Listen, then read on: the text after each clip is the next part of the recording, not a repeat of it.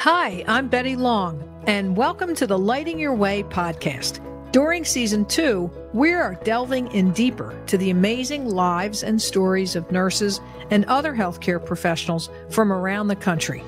We will also be talking with a few of my nurse advocate colleagues at Guardian Nurses, and on occasion, even some real live patients. You'll get a behind-the-scenes peek at the healthcare system, as well as get advice on how to get the best care when you or a loved one is a patient. Nursing education has come a long way since Florence Nightingale trained the first nurses at the Nightingale Training School in London in 1860. While the uniforms may thankfully have gotten easier, curriculums certainly have not. Nurses graduated from the Nightingale School in 1 year. And in the 161 years that have passed since then, the training of nurses in the U.S. has grown to 2 years with associate degree programs, 3 years diploma programs, and now 4 years with baccalaureate programs. Interest in a nursing career remains strong even after the troubling images of the COVID-19 pandemic.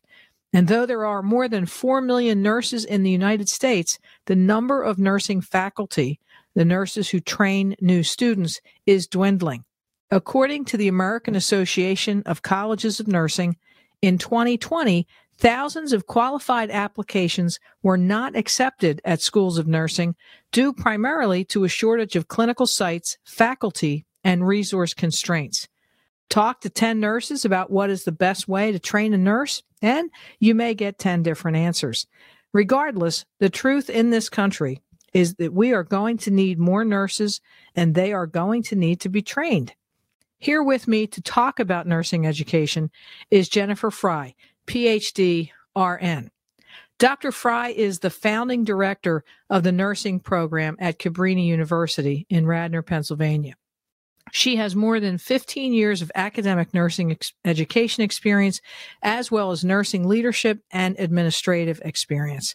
She has served as the dean and director of the ARIA Health School of Nursing and has taught research, leadership, med-surg, and critical care courses to undergraduate and graduate nursing students at DeSales University, Moravian College, and Widener University. Welcome, Dr. Jennifer Frey, to the Lighting Your Way podcast. Thank you for taking time to be with me today. My pleasure. Thank you for having me on. Oh, no, it's great. It's great to talk to you this day before Thanksgiving. Jen, we have been talking about a lot of topics this season 2 of the podcast. And one of the, I guess, not issues, but one of the items I've wanted to talk about has been nursing education. But before we start talking about that, which is your specialty, tell me about your path to nursing. How we all have a story about how we became a nurse. What is your story? Absolutely. So, my mom is a nurse. She was an OB nurse. So I always thought that what she did was cool, but it was not for me. And my dad was an architect, and he would go to work in the morning dressed in his iron shirt and go to the office and come back, and he would still look pretty much the same and smell good. And my mom would go to work smelling good and came home a little less than, fresh. And I always thought, why would anybody do that? Why wouldn't he just be an architect? And then unfortunately, when I was 13, my father had his first heart attack, and I got to see firsthand why it is worth it to not look fresh when you get home at the end of your shift. We were in the emergency room with my dad, and he was obviously very nervous because he had just had a heart attack. And what I noticed immediately was that they didn't just take care of him in the emergency room, but they also were very focused on me and my mother, my brothers, in terms of taking care of the family. And I think that was a big aha moment to me, because I realized, oh, wow, okay, you're not just taking care of the immediate emergency. You're taking care of everything and everybody around you. And I really like that holistic approach. And it was at that point that I decided that I got it. I get it, Mom. I understand why you do what you do. And I started to volunteer at the hospital at the age of 13 as a candy striper. And yes, I wore the whole red and white stripe thingy. It was delightful. But not unlike my uniform later at Villanova, I have to say it was blue and white, almost like a candy striper revamp. Oh, but Yeah. So, and then I was a candy striper as soon as I was able to take the nursing assistant course. I took that. I was 16, and then I was a nursing assistant slash, intern all the way up until the time I went to nursing school at Villanova for my undergrad, Wow. and practiced, being, in the healthcare environment, certainly associated with my education, but also with, the opportunity that I had to be at the bedside as a nursing assistant. So I did that until I graduated, and that's really how I ended up in nursing.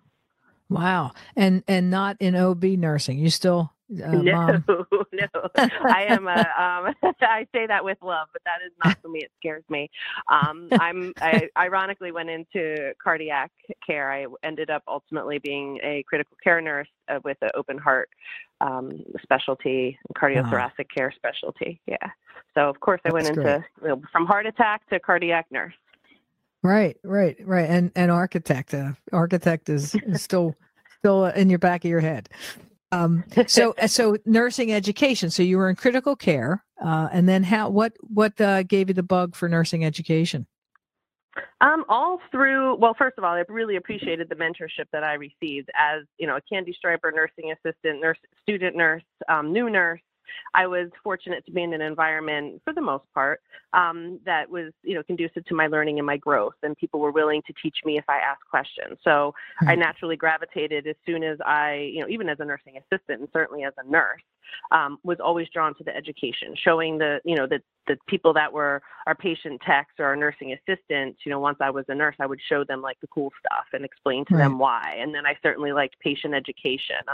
In cardiac intensive care, there's a lot of patient education. There's a lot of patient education everywhere. But Right. I particularly enjoyed the variety that came with caring for, post-operative cardiac patients, in terms of their lifestyle and explaining the procedures and just everything. And I really enjoyed that education aspect. And then I had an opportunity to go back for my master's, and I did so. And that is when I got into taking up students in the clinical environment as an adjunct professor at Okay. DeSales University, where I was enrolled as a master's student. So I had an Okay. opportunity to kind of see what that was like. I still practiced in, the intensive care unit and the PACU, with the post-anesthesia care unit, recovery room after surgery.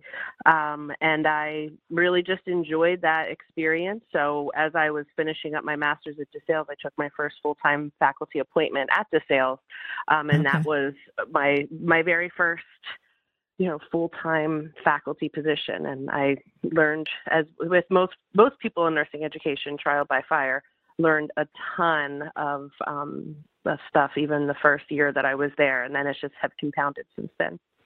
Yeah, and you've been at several facilities and healthcare institutions, and now you're the founding director at Cabrini for their nursing program. How long have you been That's there? correct. I've been at Cabrini for 3 years now. And during that time, the first year, there was no students because Cabrini did not have a nursing program. So the reason that I was hired was to develop and implement, operationalize a nursing program. So that's what I did. I spent the first year of my employment there learning about the university and its mission, because that was certainly the foundation upon which the curriculum for the nursing was built, Right. and tying together all of the things in the world and society, in our local communities, and certainly, our local healthcare networks and healthcare clinical partners in terms of what they need for nurses, or nursing students as they transition, nursing graduates as they transition out into, full-fledged nurses. Like, what does that transition to practice look like? What do we need to teach them? And certainly there's no shortage of information out there as to what our nurses need to know, certainly guided by the State Board of Nursing for Pennsylvania. That's who regulates nursing education programs. They're also the ones Right. who regulate our nursing licenses in each and every state. Obviously, ours is Pennsylvania. So there's regulations that are to be followed very rigorously. And then, accreditation agencies, future accreditation agencies, looking at what their guidelines suggest. Our major nursing and nursing education organizations in our nation are the National League for Nursing and the American Association of Colleges of Nursing. So both of those Wow. have a lot of things to say about what should be in nursing education. So That kind of is, that marrying all sounds like that a together. Yeah, that sounds like a huge task. No wonder it takes so much time to get a program started. Wow. It does, it does. Yikes. But there's a lot of guidelines, and you just have to, the AACN, it's called, they have an accrediting arm called the CCNE. Lots of acronyms. It's just like, Yeah. nursing education has just as many acronyms as nursing in general. But the Commission on Collegiate Nursing Education is the accrediting body, and they just put out new essentials that we, as a body, as an organization, we voted on them earlier this year, and now they are to be implemented across all baccalaureate programs in the U.S. So certainly those guidelines go into it.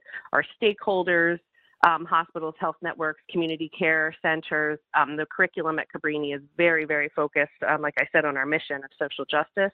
So the Right. lens of our curriculum is health equity, access for vulnerable and underserved populations. And that's, in the spirit of Mother Cabrini, for whom the institution is named, Cabrini Right. University. So Right. we really focus on public health and public health, and that through that health equity lens, and then certainly things that are near and dear to me, leadership, that nurses should have a voice, no matter what table they're at, no matter how big, how significant. Nurses belong everywhere, saying, speaking, advocating for patients, communities, both at the local and the global level. So leadership and that using your voice wherever you are, in whatever capacity, is threaded throughout our curriculum. That felt important to me, as well as psych and mental health, because as we know from what's happening in our nation currently in society, that's something that it needs to be in there. So it's the curriculum development was kind of fun for me, because it was putting together a whole lot of pieces of a puzzle in a very different way than it has been put together before, simply by nature of the fact it's a brand new program. And Right. having as much time in nursing education and exposure to students on many different levels and many, masters, like all across the baccalaureate, so masters to second degree students, adult students, traditional students, having all the input from them and the experiences with them, and then actually speaking with some of the recent graduates, as I developed the program, to ask, what is it that you got from your nursing program that you really liked? What is it that you didn't get from your nursing program you wish you would have, as you're transitioning into practice, in a hospital or a community setting, and taking their feedback and putting it into the curriculum as well. So it was really fun to blend all the formal, strict regulations and Right. the guidelines put out by national entities, and talk to our stakeholders in the community and our health network, talk to the students, talk to just the vulnerable and underserved populations, going out into the community and understanding their needs, and putting it all together in a nice package. And that's Wow. what I did essentially for the first year I was there, Wow. and at Cabrini. And then in 2020, fall of 2020, we accepted our very first cohort, and they are now in their second Yay. year. Yay! Yes. So Yay. that was great. Now we have two cohorts, and I'm real proud of both of them. So we have first level students and second level students, or what's traditionally referred to as freshmen and sophomores, and we're recruiting our third class now. So Wow. it's a lot of fun, and it's an intentionally small program, so we know the students really well. We only have, in those two cohorts together, we have, less than 40 students. So Okay. we really do know them, and that's a Cabrini thing, and it's for sure a Cabrini nursing thing, to have those relationships to help foster their growth and development. Where are most of the students from? Philly? Are they from Philadelphia? We get a good range. I mean, we go, the tri-state area certainly is popular, but we have students from, upper state New York, New England, but most of them are generally from the Philadelphia region, and then certainly the tri-state. So you've had a 15 plus year tenure in nursing ed. And even in that short of a time, you've talked about all the regulatory bodies that are involved in setting up programs. But I know that there have been significant changes in how nursing students are being trained. Certainly since you and I have been trained, but can you speak to some of those changes just more broadly? Sure. So, I mean, nursing education, I'd say the biggest, even pre-COVID, the biggest change that has happened is the scope of practice of the nurse. Okay. When I graduated from nursing school, what I needed to know, and we expect our graduates now to know, is tenfold. There's so much more responsibility at the bedside or, at your direct patient line, wherever you are, if you're functioning in the community or acute care, wherever you are. There's so much more responsibility. We're health navigators, we're care coordinators, we're patient advocates. Right. Our scope of practice in terms of technical skill has expanded, and then the scope of practice as a human, as a nurse, has expanded as well, because that's what society demands. I mean, even people, like even as an ICU nurse, psych mental health, of course, comes into that. But now there's just such more of an awareness of the needs of that vulnerable population.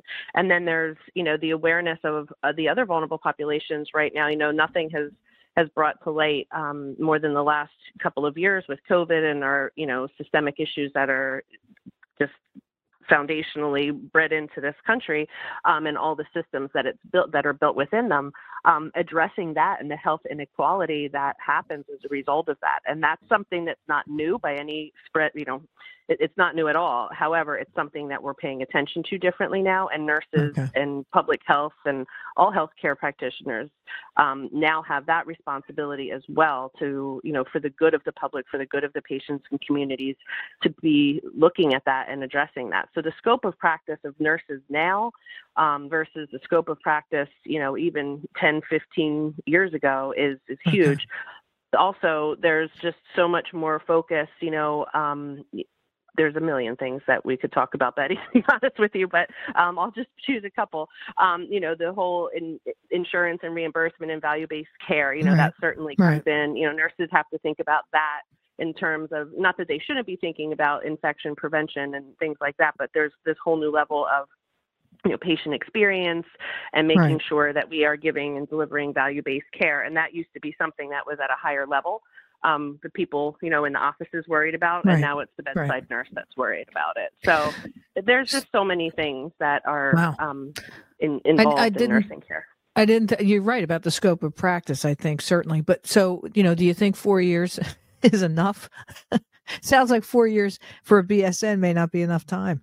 Is 4 years enough time?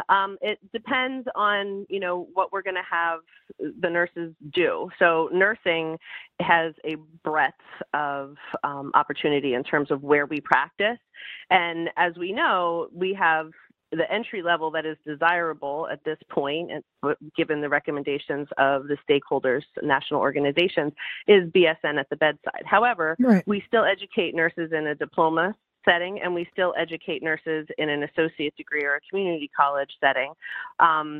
Though all three of those nurses, BSN, ADN, and diploma nurses, sit for the same nursing license.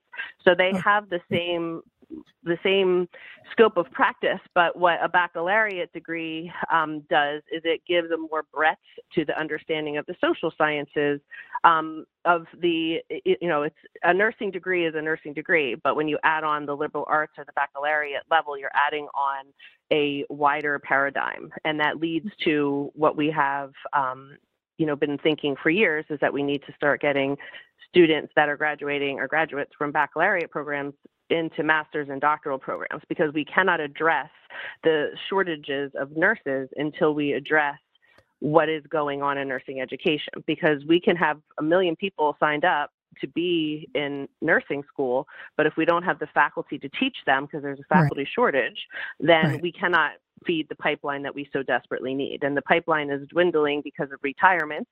That has been something that has been coming for over a decade, and then layer on COVID and the mass exodus from nursing that is occurring. As a result of that, we need now more than ever to bolster it. So is 4 years enough? It depends what kind of practice they're going to do, but BSN at the bedside is the desirable goal as an entry-level general practitioner.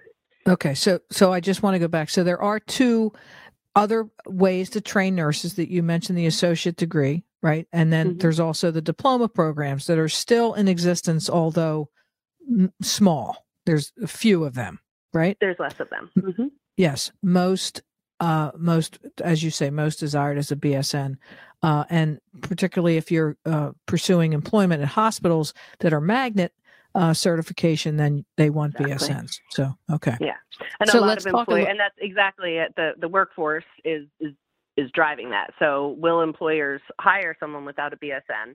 in some areas like Philadelphia, no, they won't. Right. They're less likely to hire you if you don't have your BSN. But then there's some rural areas that would be happy to have any nurse Right. and be able to utilize whichever type of, whichever training that they had or whatever kind of nursing education they had, they will utilize them to the full capacity, which is how Right. it should be. Regardless of where you're being educated, you have to land in a place that will utilize you to your full capacity and then help you grow and develop so you can, be part of the greater good for nursing. Jen, as you see the nursing shortage, and of course, the education shortage as well, not having educators as well, to your point about retirement, do you see programs coming back that are maybe that hospitals are relaxing those requirements to have BSNs? Do you see anything like the LPNs kind of growing in notoriety? That's a great question, and one that I don't know a whole lot about. I mean, my sense is, without having data in front of me to speak to, my sense is that we are utilizing nurses of any capacity at this point, but the scope of practice of an LPN or an LVN, which is a licensed practical or licensed vocational nurse, is different than a registered nurse. So they Right. can't function, even if they're functioning at a really high level within their scope of practice, they have limitations. There are things that LPNs can't do that RNs can do. So yeah, that's a very personal opinion. You could put 100 nurses or nurse educators in a room and ask them this question and, get it split across the board as to, is there a place for LPNs in this world? Some people will say, no, it should be BSN or above. We need to, with the standards of care that we have, with all what our stakeholders demand, we need to have BSN or above at the bedside.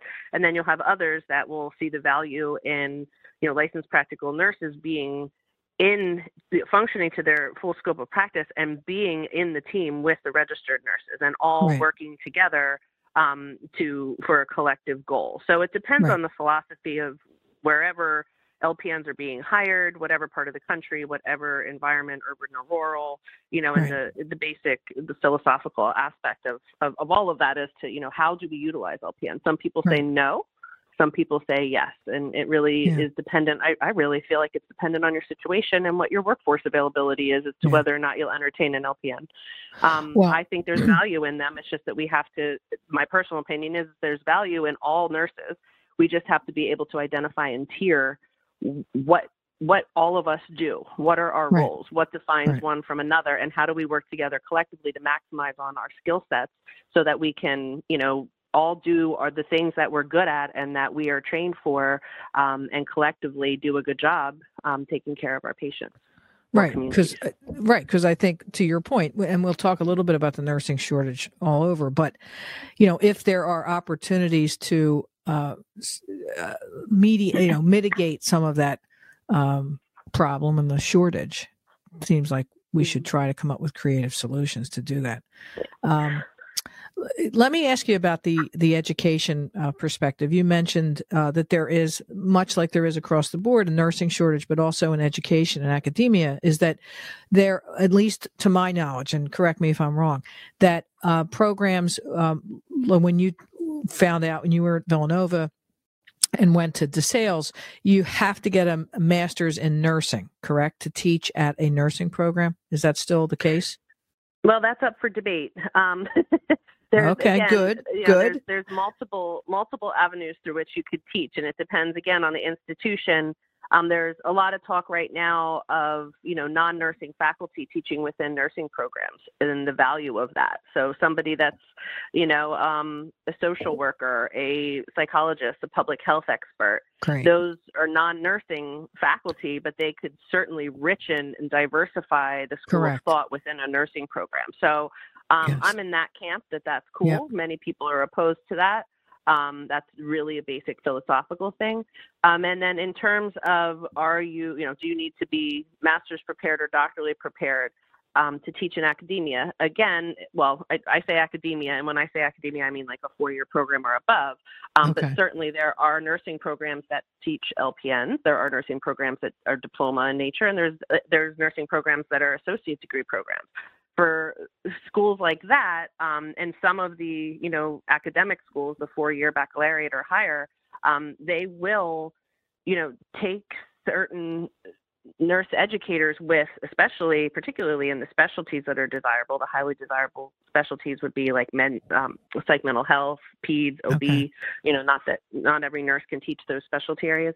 Okay. They'll take them at the master's level, but what really comes into play is, especially in a baccalaureate or higher education unit, such as a college or university, are they tenurable? Are we able to keep them?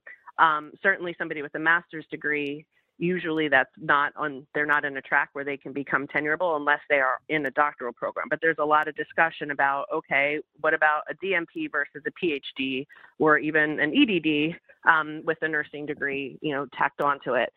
What is the terminal degree in nursing? No one has a good answer for that. There's a lot of white papers out there and a lot of opinion as to whether or not a DNP is something that is tenurable within an institution of higher ed versus, a PhD, which is, of course, the research focus. Because in a nutshell, a PhD creates research, adds to the science of nursing, and a DNP focused on practice learns to utilize that research for the better practice outcomes. And that's a very rudimentary, in a nutshell, Jen definition of that. It's much deeper than that, but there's so many revolving conversations about what is tenurable, what is a DNP versus a PhD, what is a master's level, what if they're a certified nurse practitioner, what if they're a nurse anesthetist, what if they are an advanced practice nurse, does that count? Just because their master's prepared. So the idea is the push is to have everybody, even if you are a CRNP or you are a nurse anesthetist or a nurse midwife, that you should be moving towards your doctorate. Even if you're practicing or if you're an academic, you should be moving towards expanding your education, becoming a doctorate of practice, or getting a doctorate in practice, a DNP, so that you can better serve your patients. But where's their role in academia? Right. Certainly I think there's a huge role for them, but that's a whole other conversation. But I feel like not every institution their model supports that. So it really, again, goes back to philosophical roots of the leader of the program, of the institution itself, and, everything that's going on around us in terms of what we're being told from the nursing organizations and in terms of guidance and white papers surrounding that. So there's no easy answer to that.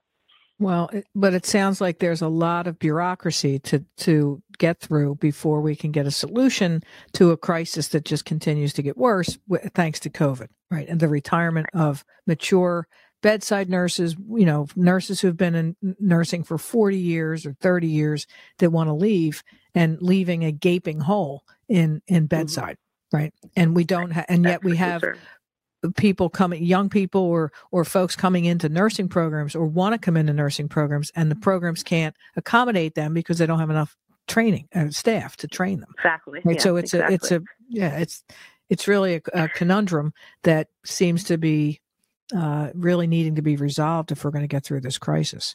There's many things that need to be tucked away to get through this crisis. Yeah. But I know.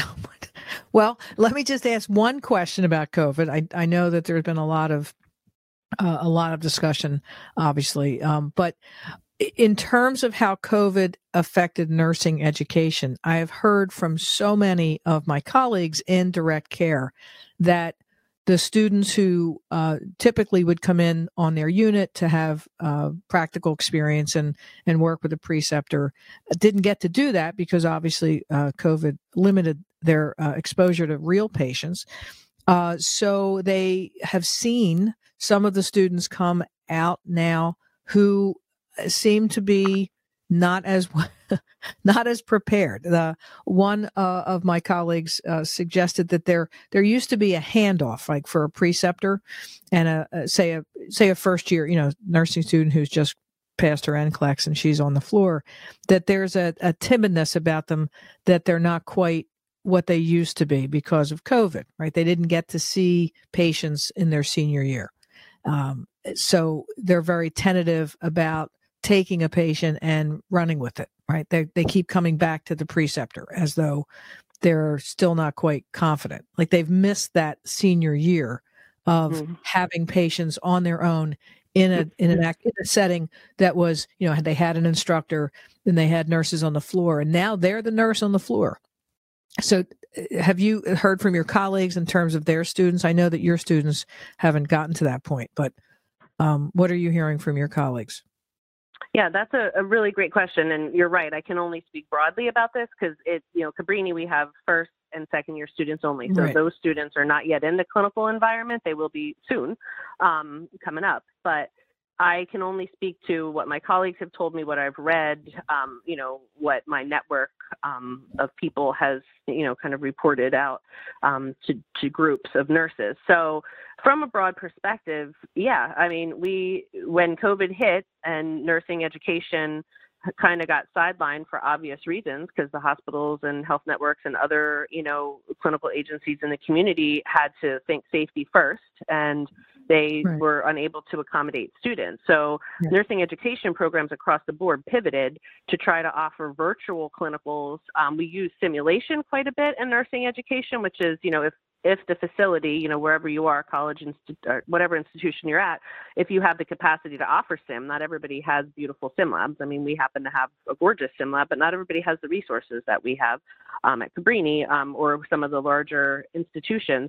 And we did the best we could to try to prepare students in terms of their skills and tried to do things virtually and tried to offer clinical experiences that were hybrid. And then slowly but surely, once the hospitals were allowing limited numbers of students in limited areas to come back, the experience of the nursing student was truly, truly limited.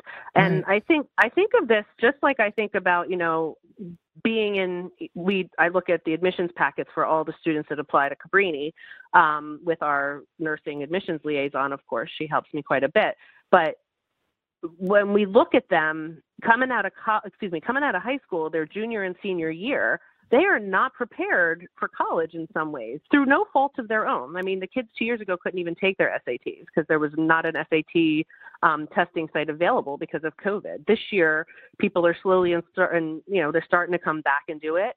But these college freshmen that are coming in, they're really struggling to transition into college because they've had very limited opportunity and exposure to life and, situations. They don't know how to react to real life. They don't know how to do anything other than being in a virtual environment for the last year and a half plus. So if you kind of, translate that to these nursing students that were in their junior and senior year when COVID hit, they did not have the same opportunities. We did the best we could as a group as nursing education, and we did the best we could. The health networks did the best they could and other community centers to allow students to come in, but it was this giant balance, just like everything else COVID, to make sure that we were maintaining safety, but also thinking futuristically that, we need to have students need to be able to come in and practice, but it doesn't look anything like it did before. And what are we preparing people for now? What we prepare nurses for now, post-COVID, is different than what we prepared them for pre-COVID in terms of practice. So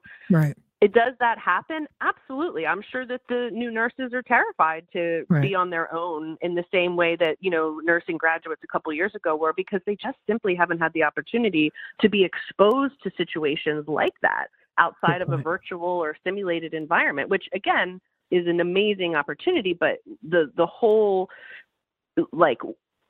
live element is missing from that. And it makes sense to me. It's not okay, but it makes sense to me that, nursing students, no matter where they're from, what school, where they are in the country, I mean, certainly they were affected by this. And that's, the considerations of the healthcare networks are, they're thinking about that too. My colleagues in health networks, they are saying, we have to revamp our orientation. What used to take us, X amount of weeks, we added on so many more. We added on supplemental education for our new grads because they just don't know.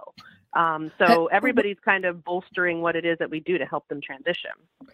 Yeah, I know that last year during COVID, we asked several chief nursing officers how they were addressing the nature of the graduate nurses that they were hiring, right? Because they also had a year of no interaction with real patients. And many of them had creative ideas like nurse residency program to kind of shelter them until they were ready, right? But I think going back to high school is interesting to hear that from you, is that the juniors and seniors now in high school are going to go to college next year, and they will not come to college with the same set of skills that 5 years ago somebody would have Right. Interesting. Well, the Okay. last two haven't. My first two cohorts, I mean, they're fantastic, but even coming in fall of 2020, that, their whole life shut down Right. March of 2020. And here they are Right. coming into college in August. Like, that's an Right. issue. And then Right. last year, certainly those students, the ones that are in class now as first years, and I'm not just talking about nursing students, I'm talking about students in general. Right. They were sat in a virtual classroom for a year and a half. Like, there's not that everybody didn't do the best we could, because I wouldn't have wanted to be a teacher during COVID. My goodness, what a challenging role. But, Right. Everybody did the best they could, but you can't replicate the real one-on-one realistic experiences from Correct. human contact. And Correct. that really, it's a ripple effect from, coming into college to, you can also take it down to, not to get too deep and philosophical, but look at our poor little kindergartners. Look at infants and babies now. They don't know anything other than to wear a mask. We have to worry about stranger danger because everybody stays away from everybody by 6 Right. feet, Right. That's the Right. new normal for everybody. So it's just, it makes sense that our nurses transitioning are struggling, because everybody's struggling to transition into whatever phase is next for them, including, grown adults like myself. So Right. Right. it's kind of a phenomenon across the board.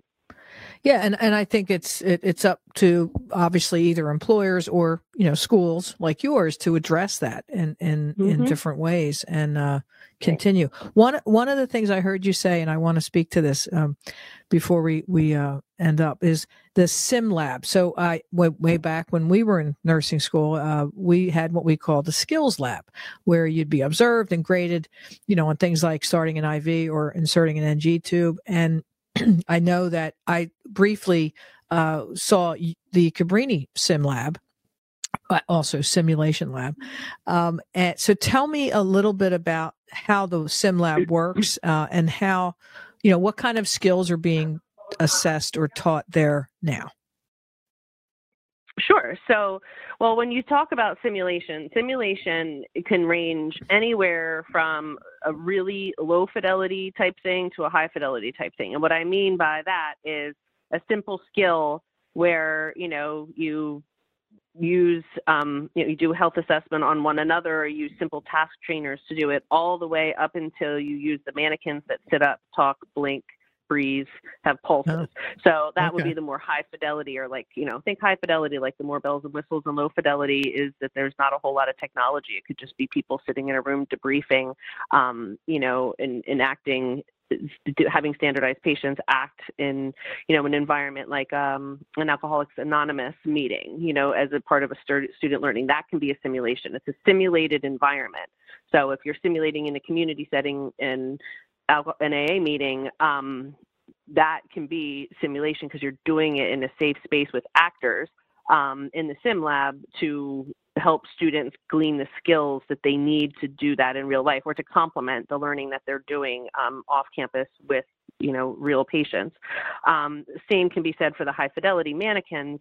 You can you can have somebody, code or, lose their blood pressure and their pulse, and then practice resuscitating them with the mannequin. And there's skills that are gleaned from that are translatable or transferable over to when that happens, in your clinical practice at the bedside with the patient. So Okay. Simulation is meant to be a place where you practice skills. It's meant to be a place where you go through scenarios, and all in a safe environment that you're prepared for that experience by the faculty. With at Cabrini, we give pre-assignments, or we'll give pre-assignments, then a pre-brief, then they go in and do the actual simulated experience, whatever that may look like, high fidelity or low fidelity. And then there's a debrief with the faculty about what everybody did really well, and how did we get such great outcomes with this simulation versus, okay, what were the mistakes or the things that we could have done differently, and how could our outcomes have been better if we would have, checked our medication and made sure we were giving 2 milligrams instead of 20, things like there's opportunity Okay. to go back and debrief and learn and reflect. And then at Cabrini, they have assignments afterwards, and every school operationalizes their curriculum different. So you could talk to 50 directors and get 50 different answers to this. But the way that our students do it is then they also have an opportunity to reflect after the fact, and then either journal about it or submit an assignment. So it's a whole experience that starts before the time in the simulated experience and ends well beyond that time as well in terms of reflection, because the idea is to to think about what you did and Right. to either, reinforce good behavior that has good outcomes or to, reflect upon behavior that may have led to less than desirable outcomes for the patient. Okay. I And we remember. do have just one, oh, sorry, I didn't mean to Go ahead. interrupt you. Go ahead. One other thing, virtual reality is something that we're using in our sim lab. And that's kind of a new thing on the horizon, that people are starting to utilize with simulation, because it's a good way to put students in an immersive environment, which, our traditional students, not necessarily our non-traditional students, but the ones that are coming out of high school of that age, they're used to the technology and they're used to being immersed in experiences. So virtual reality is a good way it's a good educational tool to teach them the skills, from basic skills to high level skills in an more technologically rich environment like they're used to. So students at Cabrini are going to have 2 years of classroom, right? And then do they go into the lab setting, or do they go into hospital settings? How's your program designed? Well, it's a 4-year program, and basically the first 2 years are the core curriculum. So every college or university has a core curriculum that all students within the university take. So that's typically, it could be spread out over however many years. At Cabrini, it's over 2 years. And then the last 2 years is all nursing all the time. And then they do take nursing courses at Cabrini in their freshman and sophomore year. They're very low credit courses. They're just meant to build the community, because we accept students right into the nursing major. So they're immediately accepted into our community. They know the faculty. They know their upperclassmen. Of course, right now they have one upperclassman class, but eventually there'll be more for mentoring. But there's that opportunity to indoctrinate them into the profession, teach them accountability, professionalism, talk about hot topics. I mean, there was no lack of trends and issues to talk about last year with everything that was happening in our society and politically and with COVID. So that's the way that it's integrated at Cabrini. But one of the things that I love about our program is we do have this beautiful lab that we were able to, build and equip during COVID, and it's really, really state of the art. But what I'm really proud of in that is that even though the students in freshman and sophomore year don't utilize the lab for evaluative purposes, like they're not doing formal learning in there that's, scripted, and they're not being evaluated or graded on it, we are able to get our freshmen and sophomore students into the lab. So we just did, this past week, we did like a safety lab where, students walked in and there was all kinds of things going wrong with their mannequin and the IV pumps beeping and this and that. So we did all kinds of activities with them to get them throughout the freshman and sophomore year that don't count for anything. And frankly, they don't even have to show up. Like, they don't get course credit. It's not required. They just come because they want to, because it's fun for them to be able, and engaging for them to be able to touch the equipment before they're being graded on it. So they come and they do things and learn how to use the beds and learn just the fundamental aspects that once you're at the bedside and you're worried about taking somebody's blood pressure, you don't want to also have to figure out how to use the bed, you want to come in with a strong bed use skill. Right. So, yeah. Oh, I was in a hospital a couple of weeks ago, and there were students there, and the student came in to take a blood pressure, and she used the automatic blood pressure, the Dynamap, and the blood pressure was really low, and she didn't say anything to the patient, and I said, you might want to use a different cuff. And she just looked at me. And I said, you're a nursing student, right? She said, yeah. And I said, okay, well, maybe come back and take it again, right? Like manually as opposed to automatically. She never came back. So I talked with her nursing instructor, and I asked, I said, do nursing students learn how to take blood pressures manually? Because, I'm a little bit surprised that she didn't come back with the low blood pressure. And she said, well, they do take them if they're abnormal, if it's abnormally high or abnormally low, they'll retake it with manually. I said, well, you might want to remind the student to do that. So I was disappointed to see that. Okay. So just telling you a little FYI. All right. So noted. Listen, I know, don't, it wasn't one of your students. Don't worry. I know my student. No, but it's I would tell you. Yeah, I know you would, Betty. All right, Jen. So we could talk. I know we've had more candid and lively conversations, but I want to be mindful of our time. Let me ask you this final question: if someone came to you and said they wanted to be a nurse, how would you respond? I would say, good for you. That's amazing. Thank you for, answering your call, and what a rock star you are for thinking about this. Let's talk about what it is that you want to do, because a lot of times in my experience, when people say, especially now post-COVID, I want to be a nurse, what they really mean is they want to help somebody. They want to help people. They want to make a difference. They want to be part of the healthcare team. So my first question is always, tell me about what it is that you want to do. And some of them are very clear. I want to be a nurse practitioner. I want to be a pediatric nurse. I want to be an open heart nurse, whatever. And then we talk through what that might look like and all the different options. But sometimes I'm noticing, and I'm assuming that this is more COVID related than anything else, because we're, the big national spotlight's been on nurses for, the last year and a half. God, we're getting close to 2 years now. But I always try to break down with them, what is it that you want to do? Because sometimes they're thinking like they'd be better served to be a respiratory therapist or a physical therapist or an occupational therapist or a doctor, a PA, not every, you have to kind of dive into, tell me what it is that what you want to do. And certainly I steer them towards nursing, but not if that's not what they want to do, not if that's not their passion.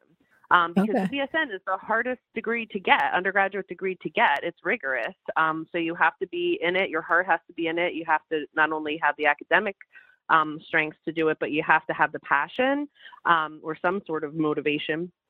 So I always try to talk that through. What is it that, basically the first question you asked me, what is it that made you want to be a nurse? There was nobody that was going to tell me I wasn't being a nurse after what happened to my dad. Do you know what I mean? And I had the academic ability to do it. But I would counsel people to find out, what is it that you really want to do? And if it's nursing, cool. Let's talk. Let's talk about the millions of things you want to do. Do you want to work internationally? Do you want to work in business? Like, what is it that you want to do as a nurse? Do you want to work at the bedside? Do you want to deliver baby? Do you want to be a midwife? Like, talk to me about what it is that your goals are, and then let's kind of break it down to what makes sense for you here and now in terms of your education, because this is just the start. When you enter into a nursing program these days, I feel like you should enter in knowing this is the first of many programs that you're going to go through, educational programs, whether they're, degree granting programs or certification programs. The life of a nurse is education, education, education, whether it's hospital-based, community-based, academic-based, doesn't matter. Right. Wow, that was a great answer. I feel inspired. I may want to become a nurse. Oh, wait, I am a nurse. Oh, shucks. I can't do it all over again. I would, though, if I talked to you. You know what? Thank you for that. But I think, your place in our nursing world is essential and certainly shines light in all the right places for people to understand, what patient advocacy is. And we just had an open house on Sunday for Cabrini Nursing, very well attended, was very happy. People asked lots of questions. And one of the things they asked was, who are your clinical partners beyond the acute care? Because I always emphasize acute care is super important, hospital is super important, but let's be realistic. Care is happening and is going to happen pre and post hospitalization in the community, in our, in population specific communities. So we really have to start thinking about that. So that one person put up their hand and asked, what is it? The non-acute care, essentially, partners. And I mentioned guardian nurses, and I mentioned what it is that you do, and, that you dispatch nurses to advocate and, basically be care navigators. And I enjoy sharing a little bit of your story and what it is that you do, because I think it's such an important part of what nursing education is and nursing as a whole as a profession. So thank you for what you do too, Betty. Oh, well, my pleasure. Thank you. I appreciate that, Jen. So thank you for your words of wisdom, and your really, I learned something as well, which is a credit to you as an educator. So thank you. Thank you. A very happy Thanksgiving to you and your family. And thanks for your time. Absolutely. Well, thank you, Betty. Happy Thanksgiving, happy and safe holidays to everyone. Okay. Take care, Jen. All right. Thanks, Betty. Bye. Bye. If you have any questions that you would like us to address in a future episode, please email us at podcast@guardiannurses.com. guardiannurses.com. That email again is podcast@guardiannurses.com. We would love to hear from you. Thank you for joining us this week. You can find the Lighting Your Way podcast on Apple Podcasts, Google, YouTube, Spotify, and Stitcher. If you liked what you heard, tell a friend and leave us a review. You can learn all about Guardian Nurses Healthcare Advocates on our website, guardiannurses.com. So until next time, find some joy in your life, pet all the good doggies and kitties, and remember to tell your people that you love them. Take care.